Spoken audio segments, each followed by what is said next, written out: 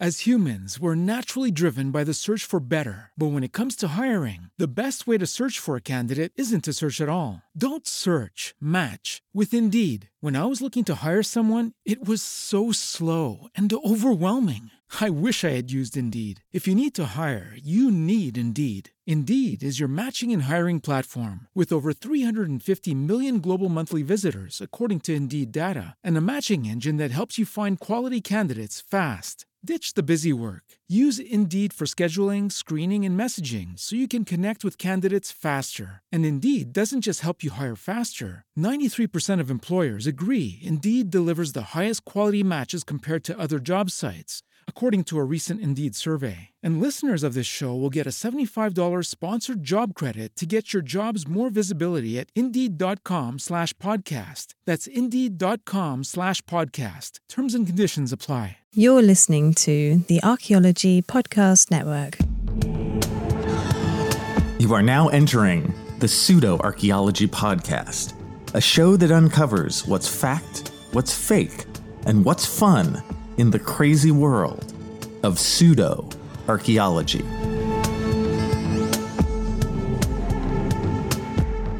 Hello and welcome to the Pseudo-Archaeology Podcast, episode 108. I am your host, Dr. Andrew Kinkella, and tonight we tackle the Clovis First debate, which is not really a debate.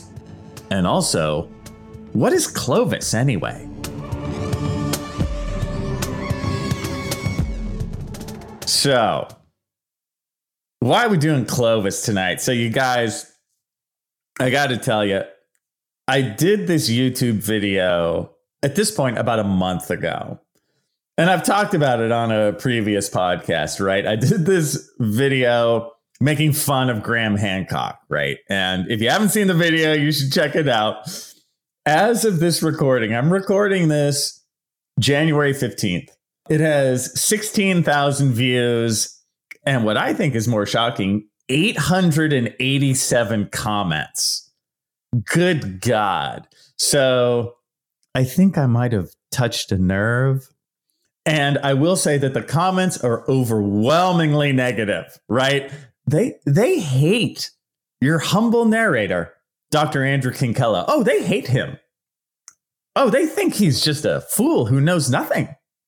So we're a month in and I'm still getting negative comments on this, right? Just sort of the equivalent of my daily hate mail. And I thought I would respond to just one aspect. And again, the whole Graham Hancock thing is giving me, months of material, right? His whole ancient apocalypse silliness. But there's one aspect that would come up every so often, and that aspect is Clovis. Graham Hancock talks about Clovis and the idea of Clovis first, and I'll get into what all this is in a moment. He talks about it as something that archaeologists still believe, and we totally don't and haven't for decades. So it's a perfect example of just using incorrect information to try and prove your point. Just stuff that's totally wrong. It's just a lie.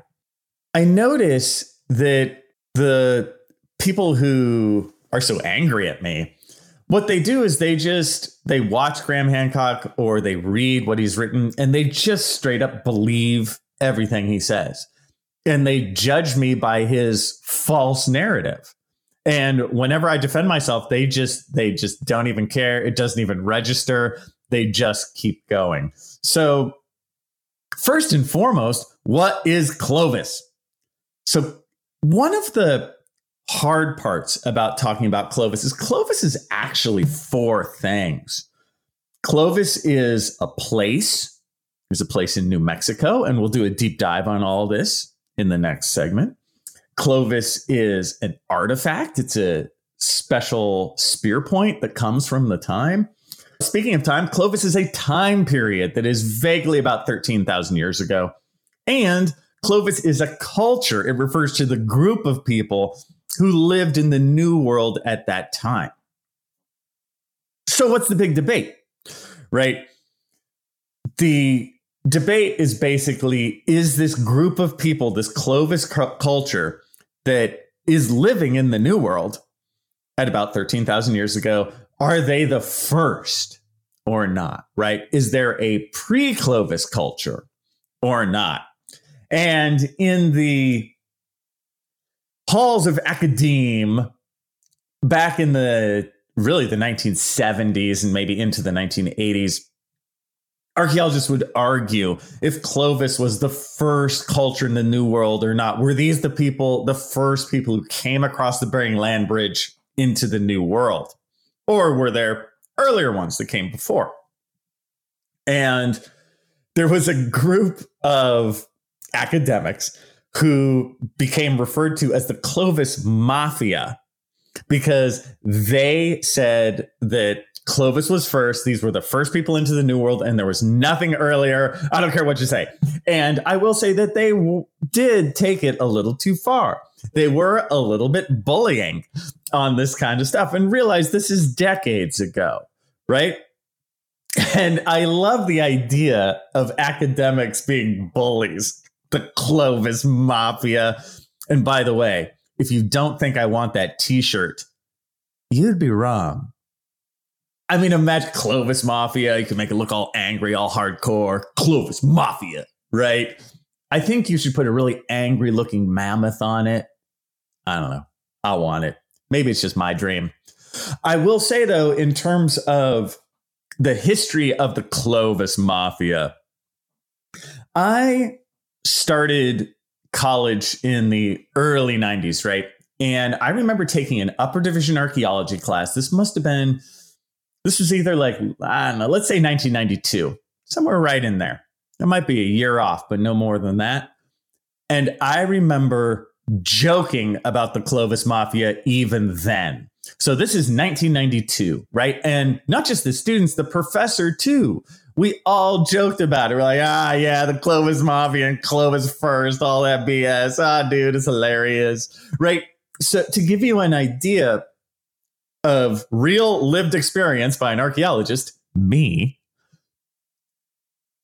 where I can tell you proof positive for sure that 30 years ago, we were already making light of this, right? And the reason why the Clovis Mafia ultimately fell was, of course, I don't even need to tell you, we started to find sites that were a bit older than 13,000 years. It's really that easy. And not a lot older, though. I do want to make sure you guys know this. Like, we start to find ones that can date pretty well to 14,000, maybe even to 15,000. Once you get to 15, it gets pretty sparse.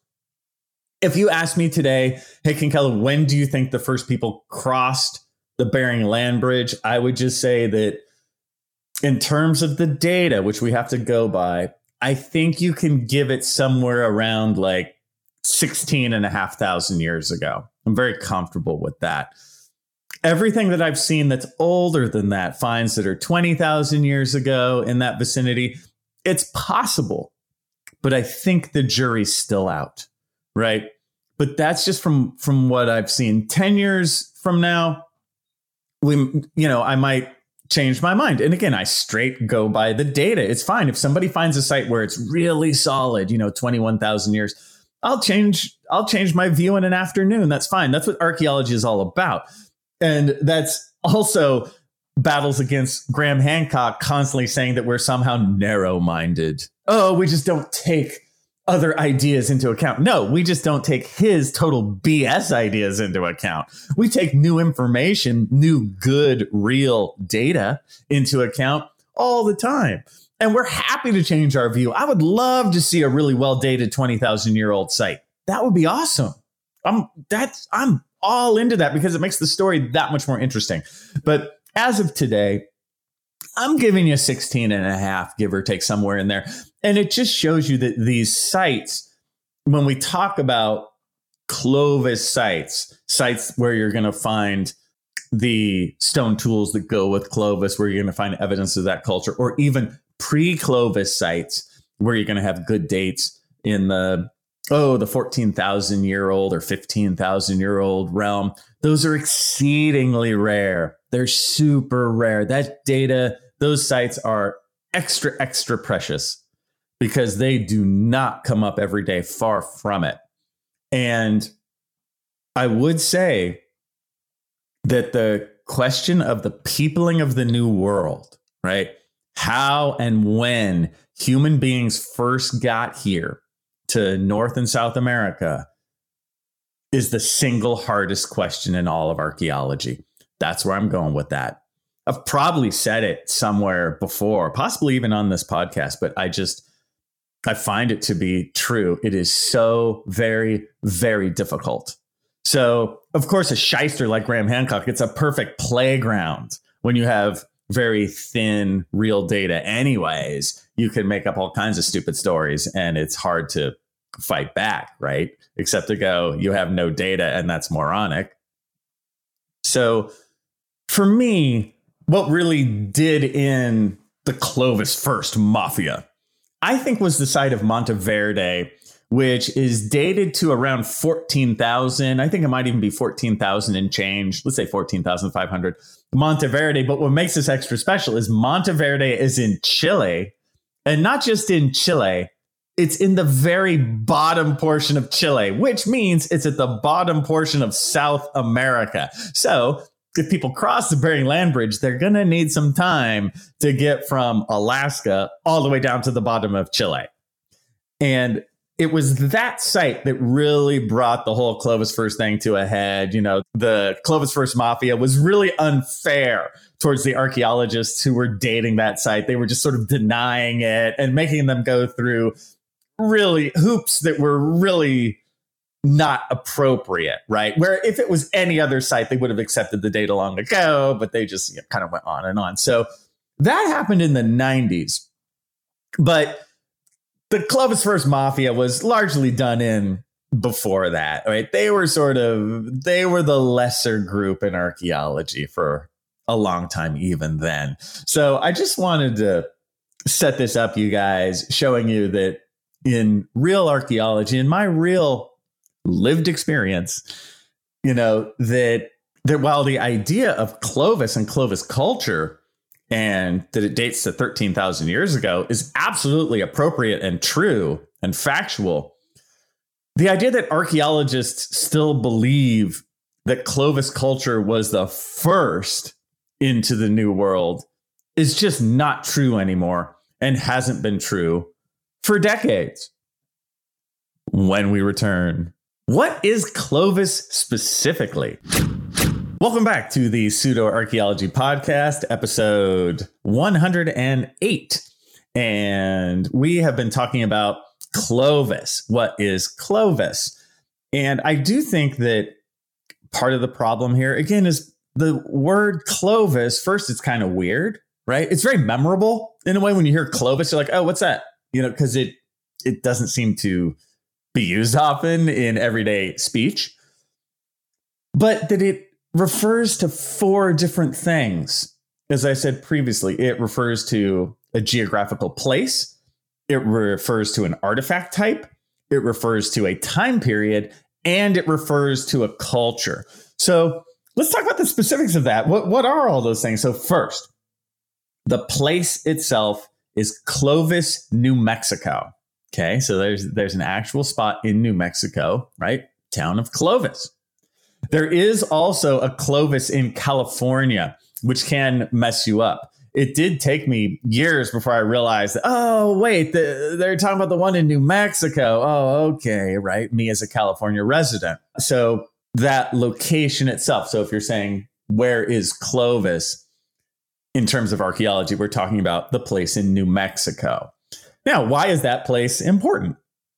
It's because in the early 1930s, that's where they found a very specific artifact called a Clovis point. So the Clovis point is a stone spear point. And the way they actually look, it's pretty cliche. And my meaning of that is, if you think of a spear point in your mind, that's pretty much what it looks like. I would say it's not overly ornate. Like it doesn't have like a expanding stem at the base or a bunch of barbs on it or something. It's a very simply crafted point. They're pretty big since they're a spear point. They're going to be the end of a spear that you hold to stab something with, like a mammoth. And in terms of size, 3 or 4 inches long, that kind of thing, although they do vary in size, but they're bigger rather than smaller. And what makes Clovis Clovis in terms of the artifact is not just that it's a spear point, but it's really how the base is formed. Now, the base is the part that is stuck into the stick, right? The opposite side from the point. And the base on Clovis points are thinned. So they're made thinner in order to haft easier, in order to shove into the middle of the stick easier. And then you kind of lash it on. And the way it's thinned is by taking a flake out of either side at the bottom. So when the craftsman, who had to be really, really good at making stone tools to make a Clovis points, because Clovis points, they look great. They're really fine. Even though they're simple, they're very finely made. And by fine, I mean the projectile point itself is thin, and they're obviously a biface, meaning they're worked on both sides, and they're sharp all along the edge from the point all the way down. And it's the process of thinning to make it nice and thin, sort of wide but thin. That's really tough when making stone tools. So after they did that, with their last couple whacks, they would go to the base and chunk out a flake on both sides, which would drastically narrow the base and make it easier to haft. And so when you see them archaeologically, they're super obvious. When you see what we call a fluted base, when you see those bases, you're like, oh, there's Clovis. And the reason why this artifact was so important is it was found in the same area as mammoths. And so in the 1930s, this is huge, right? So this is really, really old for the 1930s. Now, the dating methods in the 1930s are obviously not nearly as good as they are today, but this is one of the big finds that starts to prove to American culture that, no, the native cultures have been here for a really long time, not just a couple hundred years, thousands and thousands of years. So Clovis, in terms of the discovery, is just a really important turning point in not just archaeology, but the idea of the depth and importance of native cultures. So in terms of the date, we currently date Clovis, and here plus or minus 100 years kind of thing, to about 13,100 years ago to 12,800 years ago, give or take. So that's, about 13,000 years ago. Notice how narrow it is. 300 years or so. In archaeology, that is just a gift because it dates your site so well. So if you find Clovis culture, you're like, well, 13,000 years old, give or take just a few hundred years. That's great because for the most part, when you're looking at other artifacts, they're usually made for hundreds, if not thousands of years. So if you find other styles of artifacts, they don't date your site nearly as well. You can be like, this is somewhere between 4,000 and 1,000 years old, something like that. But this is really, really specific and really, really old for things found in the New World, right? It's about as old as you can get, just about. The area in Clovis where this stuff was found is called Blackwater Draw. I love the name of that place, Blackwater Draw. That is a romantic name, like it or not, I lost my life in Blackwater Draw, right? Got that ring to it. So that's where these first finds were made. Now, after the 1930s, there was a decent amount of Clovis artifacts, specifically Clovis points and so on, found throughout the Northern Hemisphere and even down into, I know 1 or 2 have been found in Central America and maybe even into South America. It definitely peters out. And I will say that Clovis artifacts are found much more commonly kind of east of the Rockies, right? we find it much more rarely in the West, although it is around, but it's a lot less. You can really see the difference. A lot of these early Clovis sites seem to be east side of the continent. Now, this time period of 13,000 years ago, or you could say, 11,000 BC if you want, this is the time that we call kind of the culture of the mammoth hunters, right? This is the time of the end of the last ice age. It's different from today. A couple degrees cooler than it is today, right? It is a time of the megafauna. Now, they don't have much time left on this earth, but this is a time of woolly mammoth, giant sloth, which is my personal favorite, bison antiquus, which is the extinct form of this larger bison. You guys know the Ice Age creatures, right? And if you don't, I recommend the movie The Ice Age, right? The cartoon. It gives you a good idea of what was around. So again, it's a different world at that time. And the culture that is often labeled things like the mammoth hunters, and this kind of thing of that time would have been informed, of course, on this kind of environment and been able to deal with it in a very reasonable manner. So I do want to say that while we call this time the time of the mammoth hunters, that makes great copy. But of course, the people from this time would have hunted other things. They would have gathered food in other ways. Their culture would have been more dynamic than just simply calling them mammoth hunters, right? They would have done many other things as well. But it is that different world, and then shortly after this, the Ice Age is going to end. And when you find other cultures in the New World that are a bit newer, they are operating in an environment that's much more similar to what we experience today. So Clovis culture did have a different experience for a colder world. So ultimately, there you go, right? We've gone over the place, the artifact, the time period, and the culture of 13,000 years ago. And finally, for this segment, I also wanted to just touch on why something so specific like a Clovis point is so good for dating. I know I touched on that for just a minute, but imagine if we were 5,000 years in the future and we were archaeologists digging and we found modern culture, the culture of today, right? Think about certain artifacts from today that would help you with dating. Again, these are things that didn't exist. And then they became really popular. Everyone used them and then they were gone. One of my favorite examples for this are CDs, right? Music CDs. Nobody had those until the latest 1980s, right? Maybe mid 1980s if you were a rich person.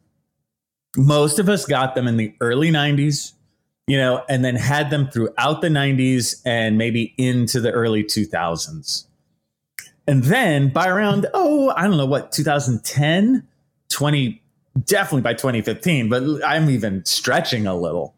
But they were pretty much gone. You can still buy them today, but the numbers are tiny. So if you're an archaeologist, 5,000 years in the future, and you find a CD, you're like, yes, I can date this area sometime between 1985 and 2010, and most likely it's somewhere between 1990 and 2000. You see how that works? So we as archaeologists love finding or love knowing, these certain artifacts that we can then find and really help ourselves with dating. Now, you see, that doesn't need carbon-14 or anything. We may have used carbon-14 in the past to make sure the date is actually correct. But once you have it, you just find the artifact and you're good to go. So the Clovis point works in that same way. I do want to make sure you guys know it is exceedingly rare to find a Clovis point. The number of Clovis points I've found in my career is 0. The number of Clovis points my friends have found is 0. I do know 1 or 2 that have been found around kind of in the last I don't know, 20 years of my career or whatever, one of which was very, very shaky, right?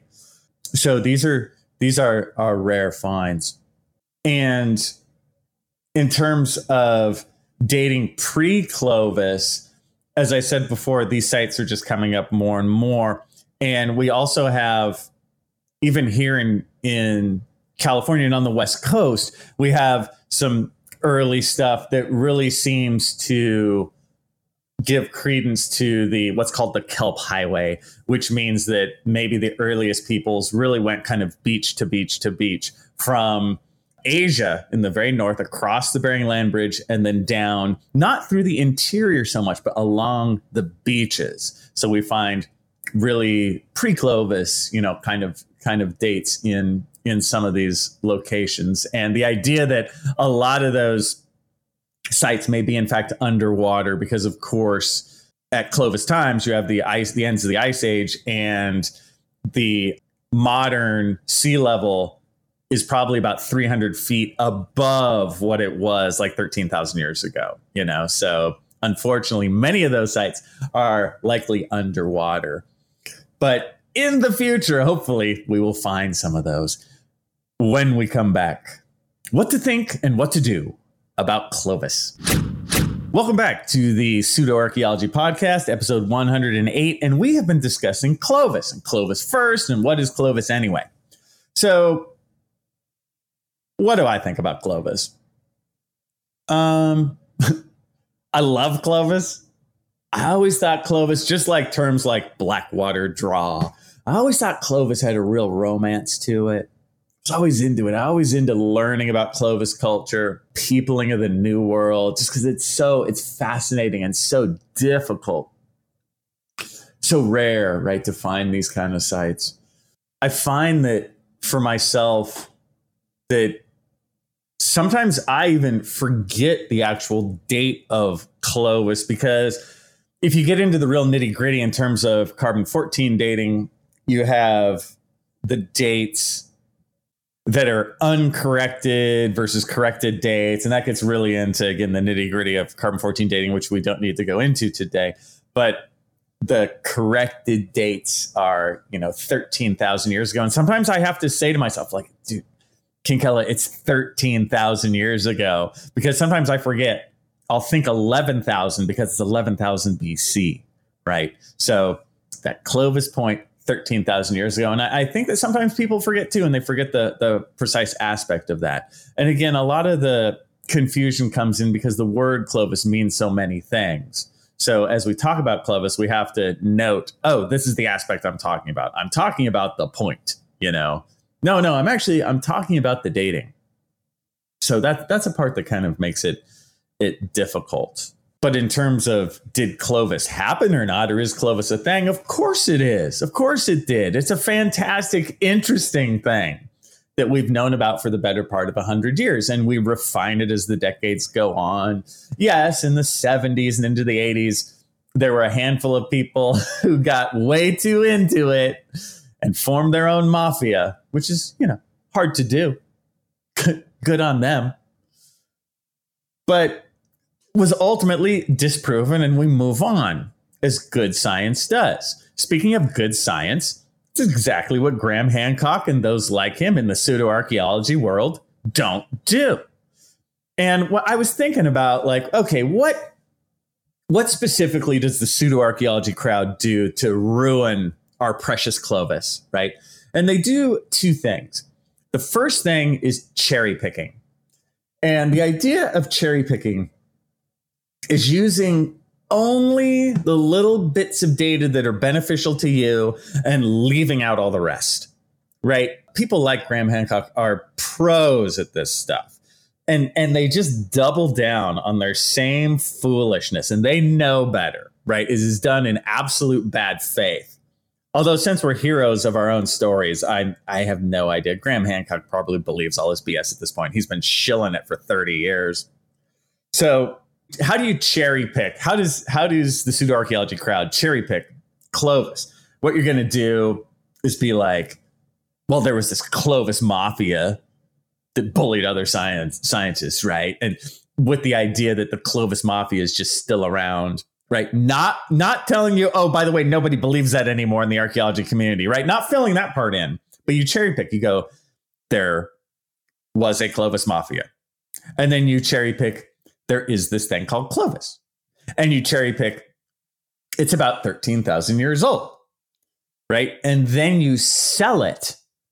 Well, archaeologists believe that Clovis at 13,000 years old is the earliest dates for human history in the New World.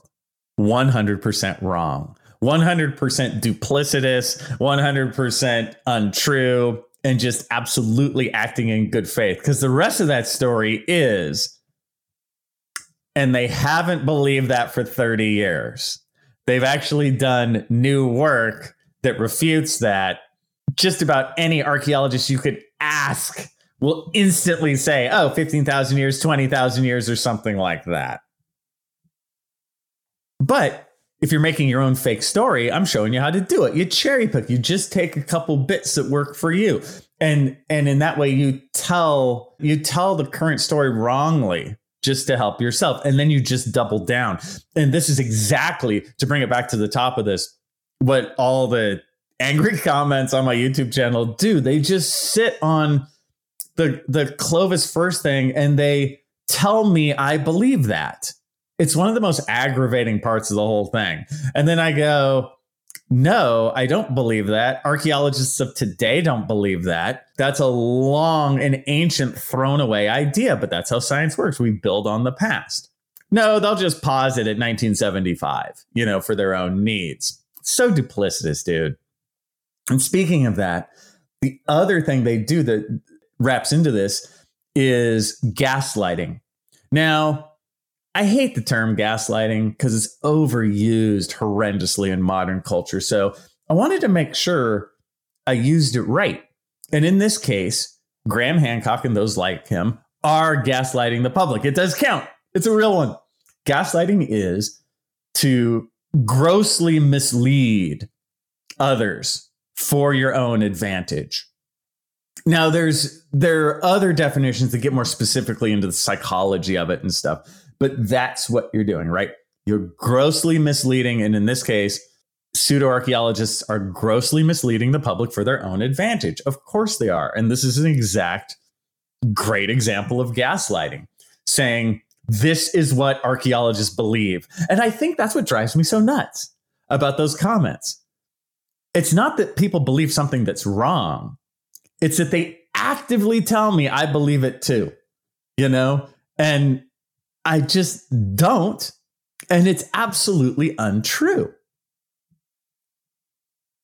Saying archaeologists believe Clovis first. That is a gaslighting phrase to the public because they don't. But Graham Hancock is using it for his own advantage, right? For his own dumbass wrong story that is just, you guys, it's so funny. I always want to help with this stuff, but I get so tired of responding to the same thing.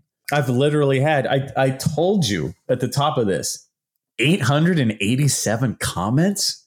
Good Lord. And of 887 of those, about 850 are angry. And then there's 27 people who get the joke and laugh along with me. So it's funny. Sometimes it feels like, ooh, King Kella, are you taking this too seriously? But I'm kind of not, because this just absolute BS lies just covers up the truth of modern archaeology and the truth of what people should know. And even the truth of the history is fine, hey, in the 1970s, archaeologists thought this, but today we think this, and it's based on good data and facts, not just magical thinking and storytelling. And more than anything, it just covers up the magnificence of Clovis. This idea of people who lived 13,000 years ago in the New World where, yes, they did many other things besides hunting mammoths, but sometimes they hunted mammoths. They lived with giant sloths. Can you imagine living in a world where there could be a sloth the better part of 20 feet tall with super sharp claws and super sharp teeth?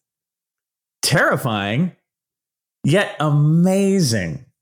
What a different, interesting world that's always fun to learn the facts of. And with that, I'll see you guys next time. Thanks for listening to the Pseudo-Archaeology Podcast.